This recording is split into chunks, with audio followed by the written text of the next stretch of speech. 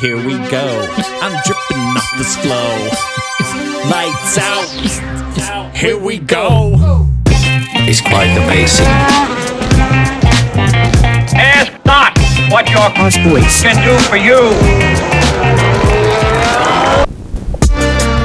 Yay! Yay! It's the Haas. That's one way to start. Yeah, we haven't started that way yet. Welcome to the Haas The Wiggles, Boys. inspired by the Wiggles. All-American Formula One podcast about Haas. I am Max. To my left, I got Parker. Hi, I'm Parker. And on my right, I got Mike. Hi, my name is Mike. Welcome. Michael. Yeah, we want to get started today. We have a lot to talk about. Every week, we have lots to talk about. This week, we have some questions from listeners.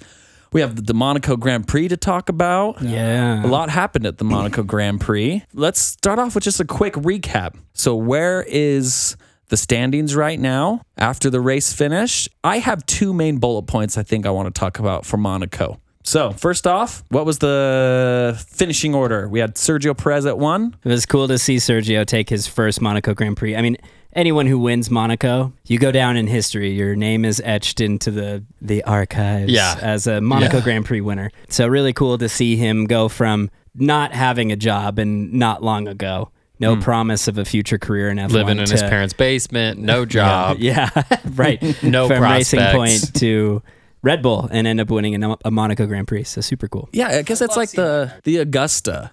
Like if you win Augusta or Pebble Beach in golf. Right. That's like Monaco. Well, and it's one of the crown jewels, right? One of the Triple Crown. So if you win Monaco, then your next is just Le Mans and Indy 500. Now, I don't know if that's on Sergio Perez's list, but it's still one of the three most important races you can win. He's got 110 points He's in only the Drivers' 15 Championship. off of the lead. Which is crazy. Off of Max, yeah. He is the most sleeper F1 driver. Big time. Like, I don't get it. He is such a champ. Yeah. He has no press. Right. The guy has no hype, but he is one of the most consistent deliverers in F1 of anybody. Yeah. So in the driver standings, he's surrounded by Sainz is lower than him. Lando's lower than him. Hamilton's lower than him. Leclerc is just above him. We're not Verstappen surprised just above Hamilton's him. lower than him. And it's just crazy to look at all of those names and compare the amount of press and like clout that these other drivers have, and then see Sergio, who's like, he's like a sleeper. And great to see him win, especially after the last weekend being told to give position to Max. Basically give up the win because of strategy, in air quotes. It was kind of nonsense and we all knew it, just to the people around him and stuff. It's interesting. He's definitely been flying under the radar, but consistent. Yeah. And now he's really in the hunt for this thing. So them robbing him of the Spanish GP is going to be interesting how this season plays out now.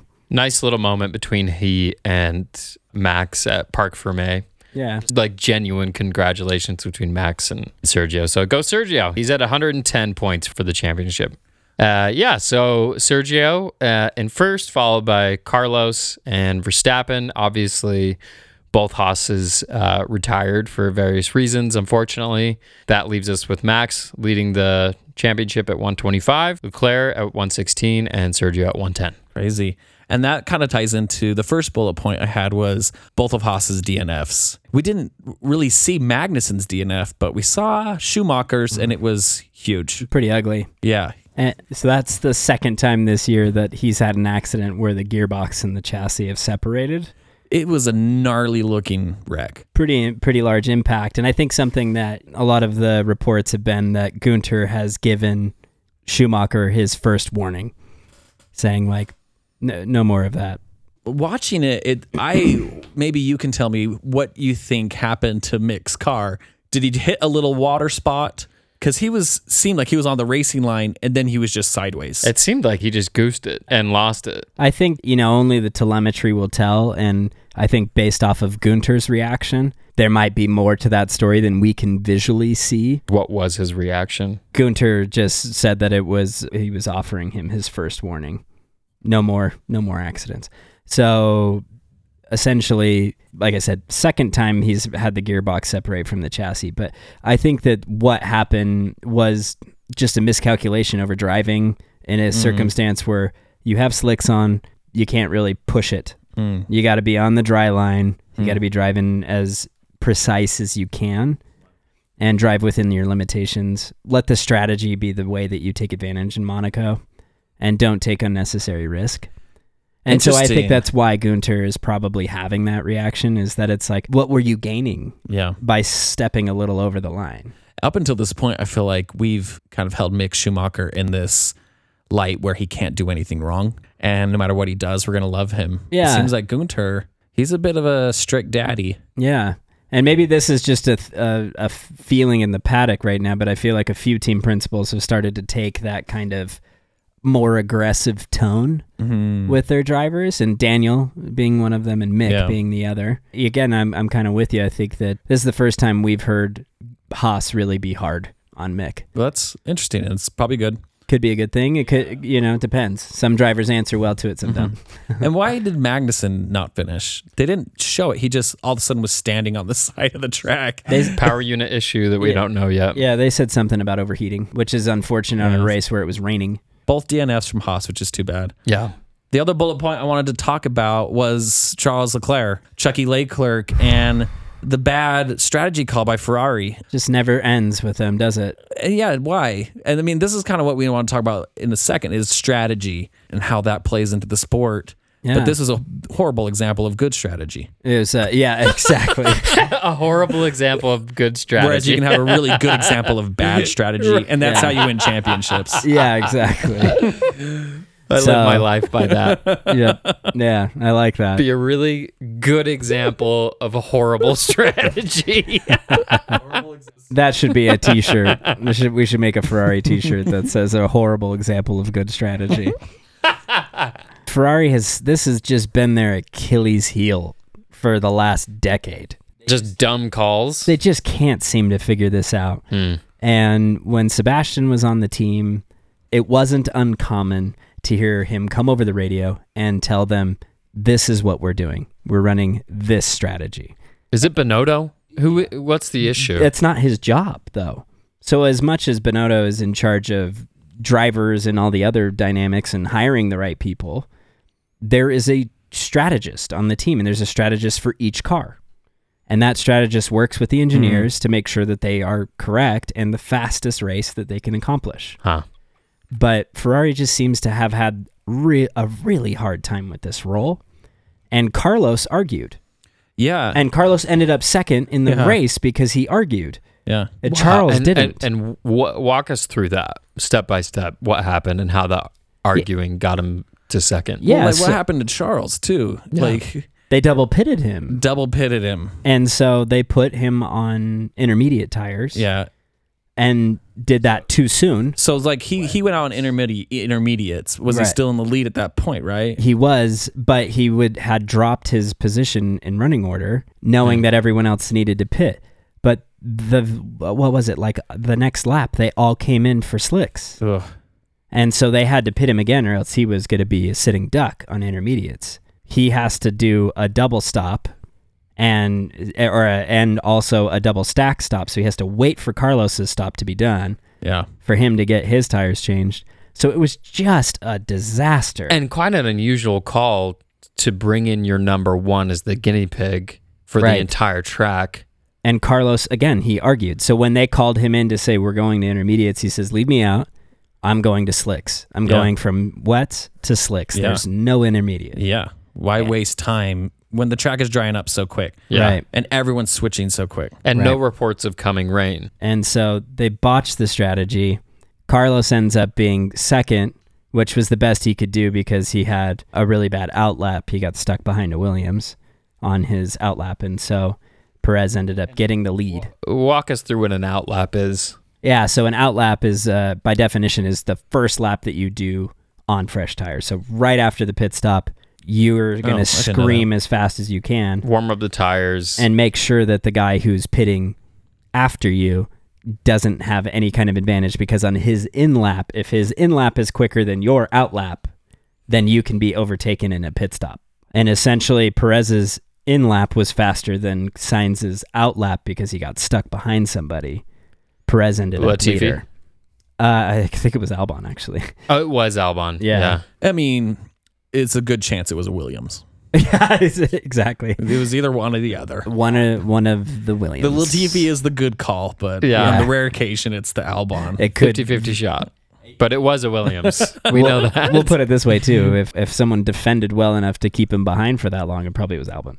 Yeah. Hey. So, yeah, I mean, it was just a shame. Like, Yeah. Leclerc, that was Ferrari's job. That was all in their hands to lose that race. Yeah. They had the win. They had the pole position. And Charles did everything he needed to win crash. that race. Yeah, but he also had a pole position lap that was 0.4 faster than everyone else's lap. He was crushing it. 0.4. That is a massive gap.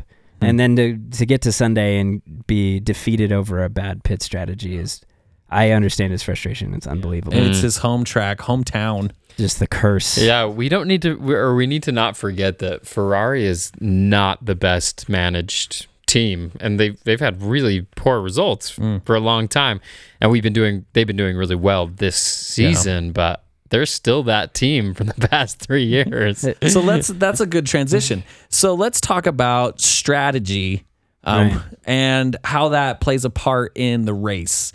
There's things like 1 stops and 2 stops. What, you're smirking, Parker? You're like, what? What do you want to say? Well, the strategy is to win. You want to be the first guy. Is that? I'll take this, Mike. Oh yeah, go. You want to be the first guy across the line after. Mike, just shut up. Yeah. We know the race car. Get your drink in. You have to be the fastest. Yeah, I get this. You want to be the first guy across the line after you've completed all the necessary laps in the race. So some races, Max, have like 77. Have like 77 laps. This is the Mercedes debrief for the last 8 years. You have to check off.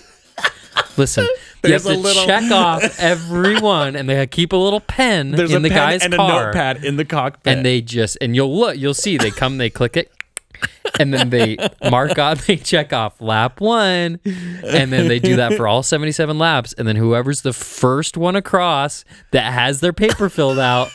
They're waving it. They need to get it verified and stamped. They win. When you see them hanging over the fence cheering at their driver at the checker flag, they're holding that piece. Exactly. Yeah, they're saying, "Don't forget your paper," and they hand it off. Now, lesser known thing is some guys have not won because they didn't put their name on it. Remember Vettel? Vettel, that one. Vettel didn't put his name on it. He finished, was on the podium, and didn't put his name on the paper. They took him off that podium so fast. Or used a number 1 pencil instead of a number 2 pencil. You can't. Yeah, that's a good. Anyway, that's a topic for another. Yeah. What's your next question? Yeah. So strategy. Yeah. Basic strategies: 1 stops, 2 stops, maybe 3 stops. Yeah. And has there been bonkers examples of really unique, cool strategies in the past that have just worked out real well for teams? Like a simple 1-stop strategy, basically in every race, and I think just to simplify it really fast, you have to run 2 different tire compounds. So to refer back to a couple weeks ago, we talked about how they bring an allotment of different tires each weekend, and they're marked in different colors. And your white is hard, yellow is medium, and red is soft. And over the course of the race, you have to run a full set of tires, all 4, in one of those 2 colors. So you have to do 2 different tire compounds. You have to switch at least once. So there has to be at least 1 pit stop, and that is the rule. And it is for tires, not for fuel, because Formula One cars, because of the hybrid technology, can do an entire race on 1 tank, and they've done away with fuel. So this is just a tire strategy call. So for 1-stop strategies, a lot of the time they'll start on a medium compound because the medium will last a good while and still have a good amount of grip, and then switch to a hard tire, which can do majority of the race. Yeah. So a soft is really grippy. You can go really fast, wears out quick. A hard, obviously a harder tire will last a lot longer, less grippy, harder to warm up. And then medium is right in the middle. Right. The strategy basically plays into how to make that fast. So the strategist is in charge of factoring all the things that you can strategize, or at least factor. So what is the track temperature? What are the lap times looking like? Based on our testing in the past, what does that degradation look like? How fast does that tire fall off a cliff and become a complete, you're running over tar in Mario Kart tire. Having that information, they will then make the call on, okay, at lap 25, the medium is garbage, and we need to run 40 some odd laps or 50 laps on the hard. So that's how they'll do that, and they'll base it on, again, that information of what they've seen in the past, what they saw in practice sessions, what the temperatures are like, and so on. So one stop is basically just one pit stop, and you want to time it correctly, and you want to do, like we were talked about, an in and out lap as fast as you can, so that way you don't get somebody who undercuts you, which means that they pit before you, and get those fresh tires, and then set a blistering lap while you go in and do your pit stop. I think like a good rule of thumb is like it takes 20 seconds ish to go into the pit, get new tires, and get out onto the track. And so like when I'm watching the race, I'm thinking like, oh, when someone gets plus 20 ahead of the person behind them, then they have enough room to go in for a pit stop and not lose their position. And sometimes you can gauge that. It's like, oh, they have a free pit stop at their disposal because they're 25 plus seconds ahead of the person in 7th, right? Mm-hmm. And so a lot of the time, that's what they'll do when they want fastest lap of the race.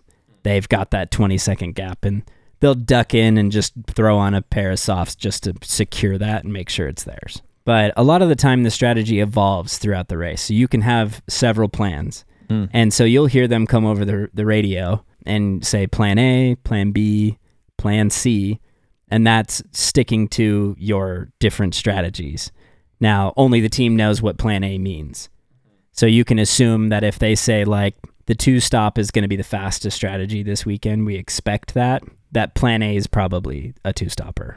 But Red Bull has been known to throw a lot of curveballs. What was their funny plan name? Or the one everyone was trying to guess? That the Queen knew about. The Multi-21? Yeah, Multi-21. I assume you know. Yeah, so every team has code words for all sorts of things, but Multi-21 was Red Bull's code word for let your teammate pass you. Oh. For team orders. And not having that controversy hit the airwaves. And what happened with the Queen, Parker? So Christian Horner met with the Queen, and the Queen asked after every race you do. After every race, they all meet with the Queen wherever they are in the world. They fly home to meet with the Queen, and she asked Christian what Multi-21 was during their meeting. Because it was super controversial, and everyone heard it come over the radio waves. Mm-hmm. And then following the race in the cool down room, Mark Webber's rubbing his hair with a towel, and he's sweaty, and he says, Multi-21, Seb. Multi-21. How come you didn't do it, Seb?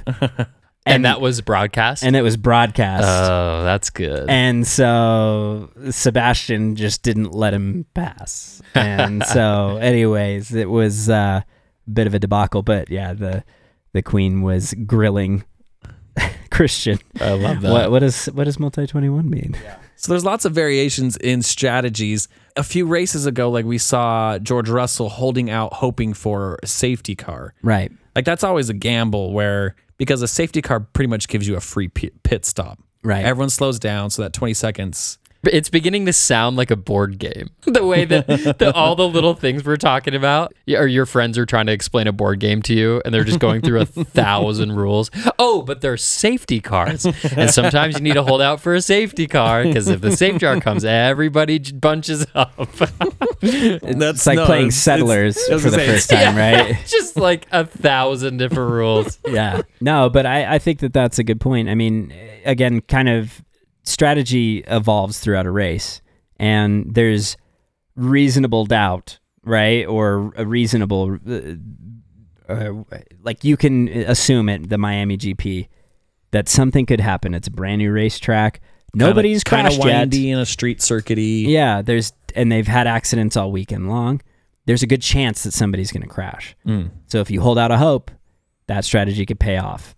But it could also bite you. So there's definitely two sides to the, the side of the table, or two sides of the card here that could really, really benefit you. And like you said, it's just a big gamble. Interesting. Has there been any like really cool strategies you remember from ancient F1 days? Ancient, yeah. Yeah, when Fred Flintstone's team was running. One that I found really interesting and kind of, we've seen it this year actually. So it's just a similar story to Albon's pit stop in Australia that was on the last lap, where he lasted the entire race on one set of tires. Crazy. And then changed them on the last lap and was able to finish 10th and swing a points finish for Williams, which was killer on his debut. Or no, I guess not debut, but, third race of the year this year. Yeah. Any day Williams gets some points is a big deal, right? So that was first of mind, top of mind, at least because it was so recent. But similarly, Sebastian Vettel did the same. Sebastian Vettel. Sebastian Vettel. Sebastian Vettel. Quick burst right. and Kirkle. So Sebastian Vettel was in 2010 had a kind of a rough race going for him, but he did the same thing. He ran the entire race on one set of tires. Yeah. Changed them on the last lap, and then was able to finish 4th. Dang. Now here's why this is important, okay? Because in that race, that didn't seem very epic. I don't know why, but I am really excited for this. Well, you What's should he be. gonna I say? kind of psyched myself up for this. Here it is. You ready for the whopper? Yeah. Sebastian won the championship by 4 points at the end of the year. Oh my gosh. So if they had played the strategy wrong, those points might have cost against him and given Fernando Alonso the championship. Wow. Ooh. I love that. So Then they both have been tied at 3. right. Yeah. So a clever. And then they'd have to go to the rock, paper, scissors method. Which is why I was going to say, Lewis can't do that with Michael Schumacher. For a lot of reasons. And that's why he wants to win another championship. He has to do it in the car, and he can't do it. It's like, I can't win this the Rock, traditional paper, way. scissors. Yeah. I mean, if you're on hards, those generally last longer, Yes. right? What is the max recommended lap count for hards? Just do it every race if it's worked. It's an unanswerable question because The unknown of F1. the hard tire. Now we're getting down to the core. Yes. The theology. There's oh, The deep doctrine of F1. Brought to you by Haas Boys. What is the true meaning of hard tire?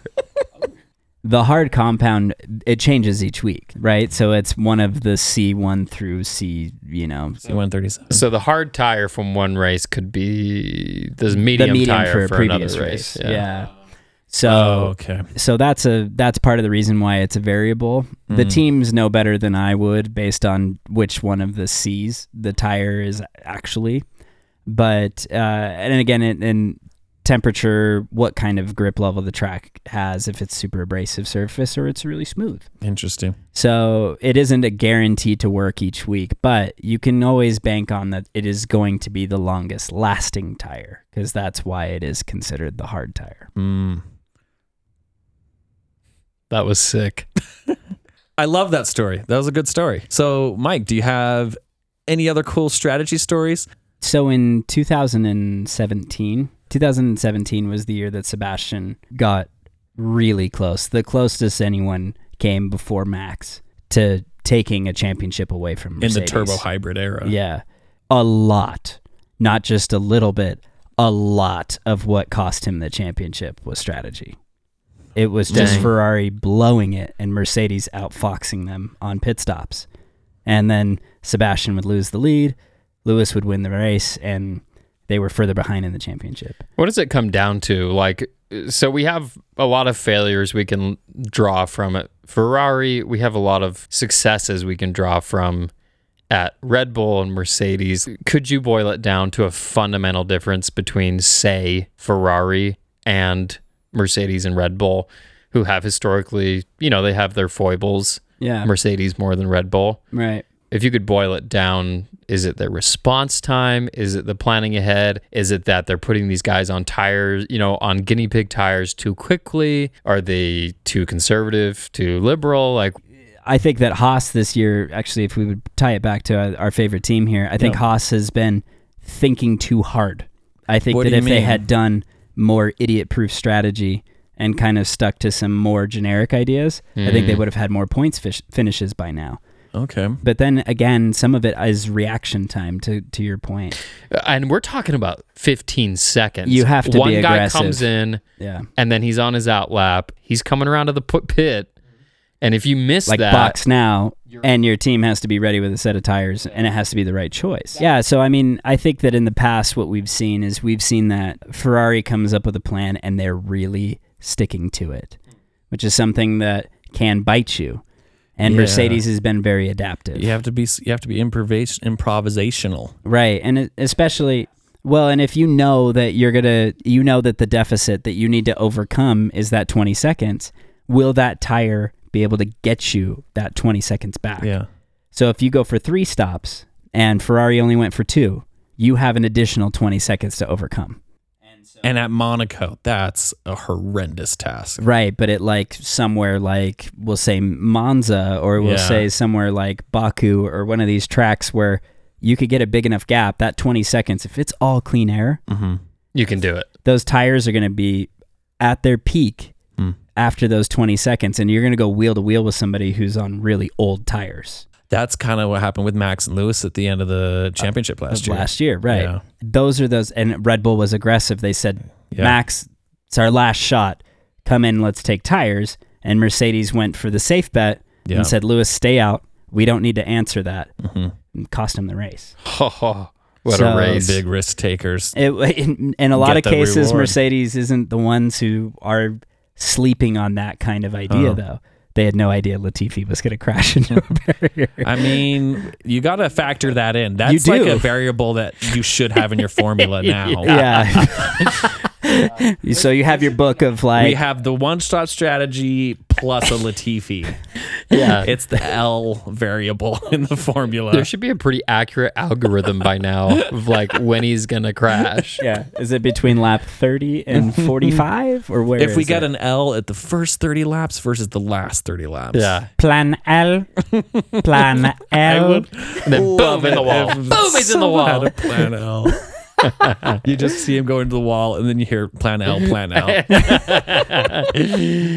Okay, and that's a great example, actually. There's tons of those examples from not so much this season, but last season especially, where somebody crashes, and these guys have 20 seconds to make a call that will win or lose the race. Right. And I can't come up with any right now, but it's such a familiar thing to me, where one guy went out, one guy went in before the safety car got called, and it was just Lewis and Max, but that made the race. Do you mean when Lewis was at the grid by himself? Oh, yeah. Do you guys remember that? That's a perfect example, yeah. Everyone pitted for tires except for Lewis. Yeah. And he just lines up on the grid by himself. And it's like, guys. Perfect example. Because, and if I recall, that was his choice. I think so. I think his team told him to box, and I think he'd already passed or something. No, I think he did a little one of these, almost went in and then bailed and said too late or something. Yeah, it was a joke about the board game thing, but it really is that way. So many factors. It makes sense why they're paying somebody probably £200,000 a year to just make those decisions. And here's what it is, and I think it's kind of a if-then flowchart. I know that kind of sounds a little bit nerdy, but it's now you're speaking my language. I've been really lost this whole conversation. If a safety car happens between laps 20 to 30, we stay out. If it comes between 30 and 45, we come in. Now that you're saying it like that, I'm like, oh, that's easy. Right. Why is it that they're having these arguments over the radio when a safety car comes? Shouldn't this guy, who again is probably getting paid 200,000 euros a year, now? Why is it no, stay out, box? It's like, shouldn't he have that down? The rain got on the flowchart. It smudged. My flowchart! He wiped the sweat from his brow and realized that all of his notes were on the palm of his hand. Yes. He wiped. No. And Bonotto's right there, and he's like, box. No, stay out. Stay Damn out. It. Oh, Too late. That meme of the superhero that is trying to press one of the buttons. Yeah. Just sweating. That's Ferrari every race. Every race. Box now, stay out. Yeah, and he wiping a nervous sweat from his brow that had his notes hand, or with his notes hand. And now that I think of it like that, shouldn't this guy, who it's his only job is to make those decisions, shouldn't he pretty much have this locked at the beginning of every lap? Right. At the beginning of every lap, he's got 3 choices. If something happens, he comes in. If X happens, this comes in. And so why I guess it might be a TV thing, but I wonder why it's such a fight every time where it's like, we're having some blah blah blah, and it's like, are you surprised? Like basketball coaches and football coaches, every play they're right there, every possession. Right. That's a good and question. They just flip a page, and it's like, okay, this is what we're gonna Well, do. So I just wonder what's going on. All the speed is in the car. So the speed on the sideline, the mental speed to work through plays is gone because they put it in the engine. Well, Right. well, I mean, I think about it this way too. It's like a driver when when you're driving the line and you see the driver's heads, they're on the exit now, or they're eyeballing the next corner before they're even through it. So the strategist has to be that way. Now, here's my theory. My theory is. Good. It's pretty simple. I wish it was deeper because now I've set a really high expectation. Let's see. My theory is there's too many cooks in the kitchen. Oh. So you don't have to convince any of us of that. I've been to a restaurant. I've been in plenty of kitchens. There's tons of cooks in If there. they don't have a very clear sous chef, things get out of hand. They do. And so, but I do think that like the team principal and some of these engineers start stepping on toes. Simplest answers. You know what? That's an awesome way to put that. In my 20s, I worked in a lot of professional, top-notch kitchens. So Olive Garden. Not quite Olive Garden. More of like a JCW's. Okay, yeah, that's top-notch for but sure. it's up there. For those of you who don't know, that's a very good burger shake joint. Oh yeah. Could I have picked a less recognizable? Do you know why I picked that one? Why? Because did it's you actually work there? Literally the closest burger joint to this location that I can think of. You just sub in like McDonald's. Yeah, like McDonald's computer is pretty voice. close. I worked in a McDonald's. Your computer voice is locked in. It's locked in. McDonald's. Oh no. So your kitchen analogy. Yeah, and in food, and in kitchens, it's one of the oldest industries. And most chaotic. It's prone to chaos. For that reason, these really nice kitchens are crazy structured. Right. So what you're saying, there's a chef and there's a sous chef, and everybody else shuts their mouth. Right. Just do as Or you're told. you're out. Right. Even the coolest kitchen on earth that's working at a high level, that's the way that it is. You don't ask questions, you don't talk. The reason why that makes sense to me is what I've seen in F1 press, in Drive to Survive, in other little bits and pieces, that there are these roles, but there's also these guys that kind of hop in where they want to. Like team principals do ego moves. They overrule people. There's people like Helmut Marko who come and whisper in somebody's ear. Or Verstappen's dad. It's like, dad. get out of here. There's politics. And pressure.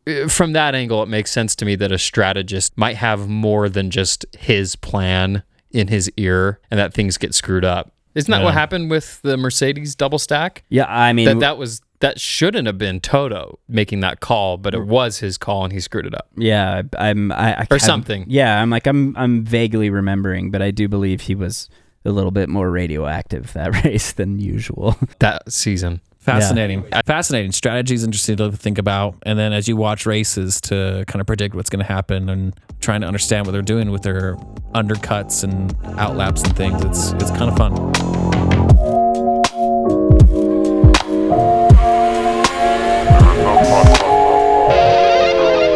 All right, well, shifting gears, we have a listener question. Oh, yeah. Thank you, guys, for sending us questions. This comes from Henry Wallace. We found him on our Instagram. He was hiding in our messages. He has 2 questions. The first one is, am I the only English guy to be a bona fide Haas fan? Oh, He's a legend. Gosh. Henry is I'm a big fan of Henry at this point. Already. Yeah. I think we can officially say you are the first Haas fan of first the English UK. Haas fan. I think the ratio of English Haas fans to American any British team fans is huge. Like it is We're bridging a gap here. Very one-sided ratio. Yeah. There's like 1 million Yeah. and there's not a lot of Haas fans. So. Yeah, I think we can officially knight him the first English Haas fan. It's an American Nice. knighting. It doesn't mean as much if we do it with a French fry. It's way funner than that crap Yeah. the Queen does. Yeah. Her So, Majesty. and his question is, if there was one thing you would change about Haas and F1, what would it be? Ooh. Oh, the wheels, the speed, it's just fast. Sounds scary. It's really loud. Yeah. It's, I don't like it being loud. Yeah, it's loud. It's Can we get a muffler on there? Yeah, it's loud. It's so fast. I can barely see him go by. I just want to see those drivers. Yeah. So we get a we get a magic wand. It's Yeah. like with whatever we want. Gandalf Anything has we come want. down with his bag of fairy Down dust. from Yeah, where? where is he coming down? Off And of he's coming up Sauron's to Harry mountain? Potter. And he says, Harry, Or the if you could change one Mount Doom. thing about... I thought about this because it's a good question. It is a great question. We could speculate a lot of I got things. my answer. What's your answer? What would you change? You know, this is so not the sport for me in one way. It's totally my sport in all ways except for one, which is the damn rules. They're so structured. It's so everybody has to fit in this tiny box. F1 is what it is because of those rules. F1 is the rules. Right. I'm over it now, but especially early on in becoming a fan, it was one thing that I'm like, man, it'd be so cool to see somebody show up on track one week with something wild. Like they added another spoiler, they put a rocket engine on the back, or just like, to me, as somebody who's just loves cars and engineering, that's something that would be so fun to see. Obviously, F1 is what it is because of the rules, but that would be cool. A little more fudge room on a few different things. Maybe like when Mercedes introduced DAS, that didn't get removed like 2 races later, that we got to see what DAS looks like for a whole season, or we got to see what it looks when they stick a little bit of some sort of magic juice in the engine. And that's funny. I thought about it, and mine is almost exact opposite of that. I thought I would like to see what Formula One would be like if all the cars were equal. So not even having like different power units, like some of these more American like series. IndyCar. Yeah. I would love to have a definite who is the best driver. See, that's interesting because we're both saying the same thing about two different entities. Yeah. I'm saying like, who's got the best Who's the most engineers? creative engineers? What's interesting to you is who's the actual best driver, and that's very, very interesting Because to me there's always that asterisk of like, ooh, Lewis, he has 7 championships, but was it him or the car? Yeah. And playing the middle guy here, I really do think that like you guys have both talked about exactly why Formula One is where it is. And I will say that in years past, that it has been too engineering heavy and not driver heavy enough. And that we're heading into the first era that shows a little bit more driver. How interesting. But something that I love about the 22 car is that if you split the Ferrari and the Red Bulls down the middle and look at them side by side, how is it that Carlos Sainz and Sergio Perez set the exact same lap at Monaco during qualifying? That was crazy. It's insane. Those two cars could not be more different, and they set identical laps during qualifying. To me, like, that is why Formula One is so incredible, is because it's such a good mixture of the two. But I do think that there's elements that could change and improve in these areas. But I love hearing what you both have to say here. It's interesting to hear that it has been like engineering heavy for 50 years or almost 65 years. And now it is kind of becoming more driver Centric. Yeah. Yeah. The needle gets moved by the drivers. Right. And that's the hope. I think that a lot of these manufacturers still love the opportunity to make something that's going to, again, innovate and change and push in a direction that nobody can even see. It's a little scary for F1's future, though, because on the same hand, if those rules just constrict so tight around those cars that these big money car manufacturers don't feel like they can move the needle on manufacturing side, then you start to get people getting out. Right. Because, say, Mercedes is looking at it in 10 years and they're like, even if we threw all this money at it, we're going to get a couple tenths every lap out. And it's like, Are we going to stand out? Is this? I think that I'm listening to the engineer at Williams and not the engineers in Brackley at Mercedes. And here's why I'm going to explain. What does that mean? No, just because of that statement. So I think that Formula One will always find a way, because you're talking the most brilliant minds and the best the most money to sink into that category. Formula One will find a way. It will. In Jeff Goldblum's voice. Yeah. But yeah, I mean, I really do think that because the best minds and the best teams, that's what they're constantly doing. Even though the rules are so constrictive, everyone feared heading into 22 that the car would just be an Indy car, that they would all look the same. And then you get the Ferrari and the Red Bulls, and they look so vastly different, and the theory is so different, yet they're having equal lap times. So I think that that's where the sport evolves. It continues to grow, and it's always finding that loophole in the legal way that you can, and then exploiting it. My thing I would change about Haas is their merch. Haas has very boring merch. They have like one style of t-shirt and one hat. I would change the Velcro on the hat. Give me a snapback. Come on, guys. I think Velcro. in the coming months that we should put together a campaign to get Max to be their merch guy. Max just comes up with dope stuff. And would make an amazing merch representative in chief. That sounds good. Okay. I'm down with that. Change. Mike, Yes. You haven't given us anything. I'm sorry. I'll do a quick answer. Yeah, Mr. Wallace needs an answer. In my opinion, the first thing that I would change about Formula One is the way that the race director has such jurisdiction and such I have the last say. A few years ago, we saw Sebastian Vettel run across the grass in Canada, and they gave him a penalty and they took the win away from him. He finished first place. Absurd. And they gave him a penalty, and all Lewis had to do was stay within 5 seconds of Sebastian to win the race.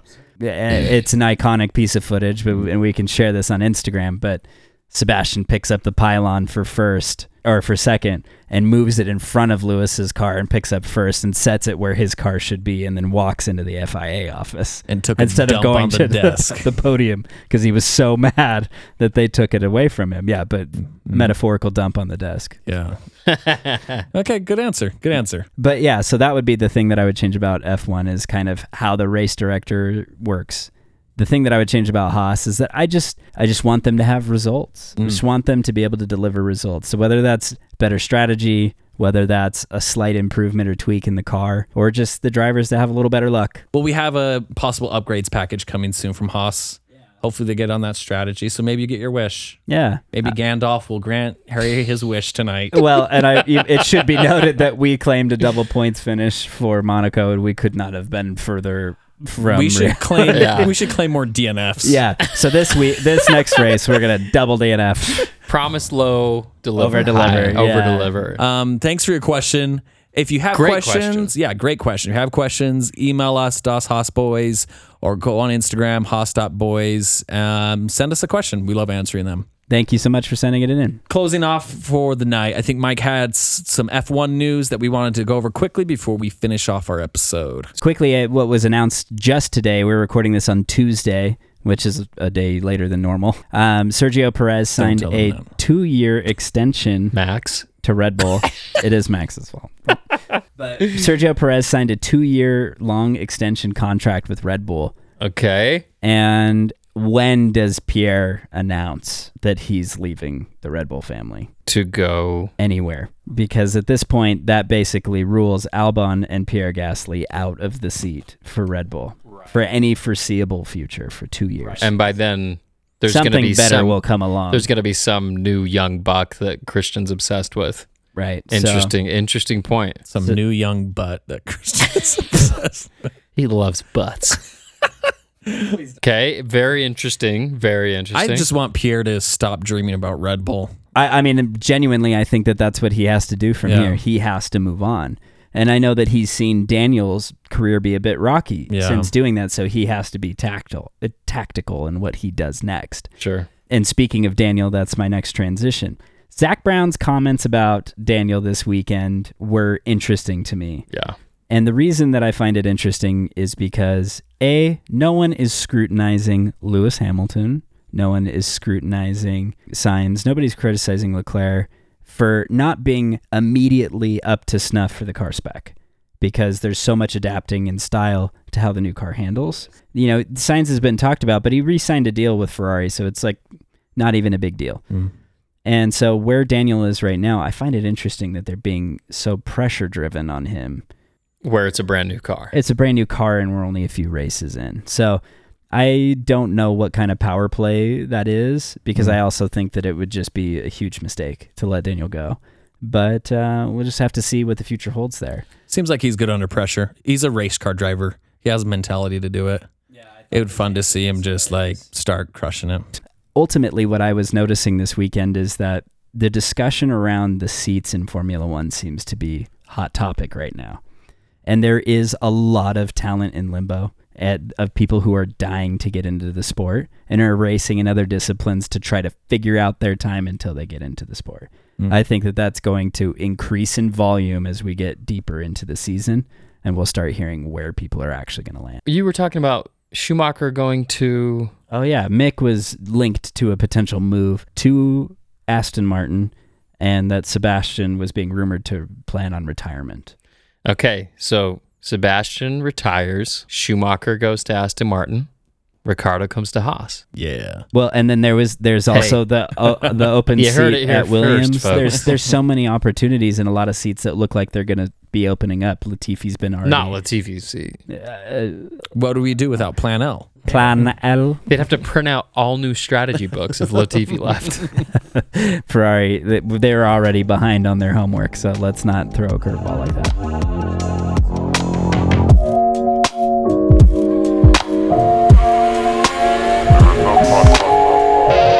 Last little thing, I have a quick quiz based Oh. off of IndyCar. So I know it's not our normal discipline, but maybe we can gear this towards Mike Parker. Definitely jump in on this. All right. I we noticed go. this today. I was looking at IndyCar schedules with my friend Kevin, and we noticed on their website, terrible user experience.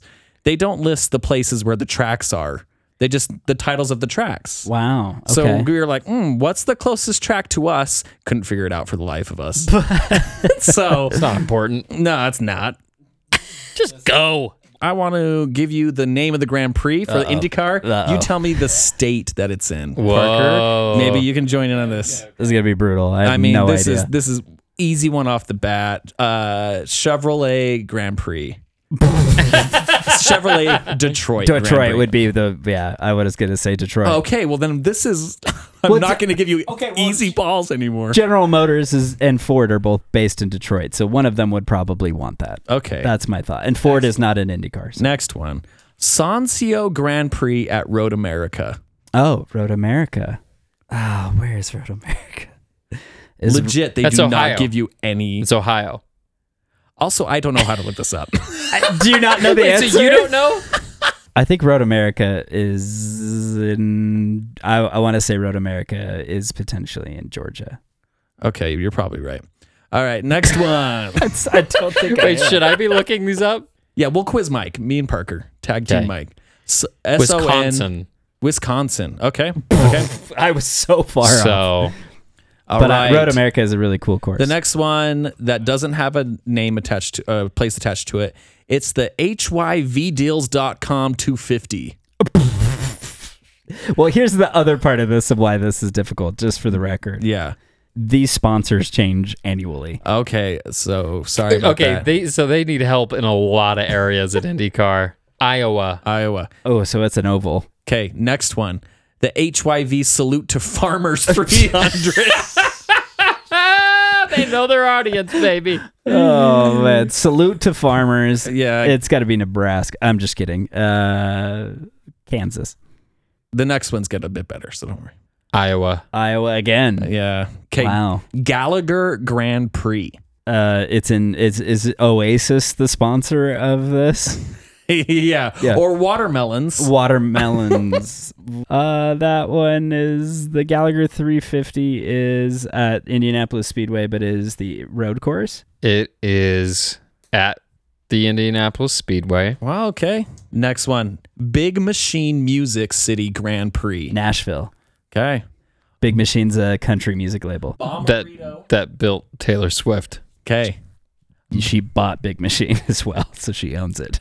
And the race cars. Man, she's such a hero. She is. Bommarito Automotive Group 500. Auto Group. Bommarito. It's got to be California. This is the last one. So Bommarito. Bommarito Auto Group 500 sounds like California. I'm guessing somewhere in California Speedway. It's at the Worldwide Technology Raceway. Which is not in California. Sub-question. The Worldwide Technology Raceway. Like Parker This is knows taking where it me is. It's so like, don't long. look as I look. Isn't this annoying? Just trying to figure out where the track is if you wanted to go see it.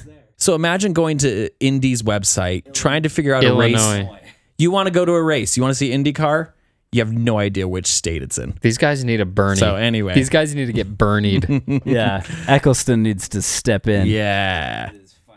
Well, thanks for participating in the dumb IndyCar track quiz. All right. I got one right. You got all of them right in your heart. In my heart. Thanks for listening to the Haas Boys this week. Join us next week for all making the dreams come true for you and yours. I can't wait for that. Oh, goody. Do that one more time without a chair squeak. Don't tell me what to do. I do it again without We the almost chair lost squeak. it earlier. We almost lost it the first time. F1 for you and yours. Now get the hell out of here. Turn off the podcast. It's over. That's the Haas tagline. F1 for you and yours. Now get the hell out of here. Don't let the door hit you on the way out. Change one thing about Haas. Give Gunter that accent. Get on over here, Mick. You crashed the car again. You crashed on the old yellow metal and everything. Just boot licking German boy, you get on over here. I swear I'm gonna kick your butt so far to Timbuktu, you'll never see him there, hide or tail, ever again. Pa, I hit a wet spot on the track. It's too damn bad. Okay, so we didn't invite Roman to this dinner party, and he knows why. Nobody needs to tell him. I'll tell him. It's just Macho Man Randy Savage. It's one small Podcast. for man, one giant leap for Plan L. Plan L.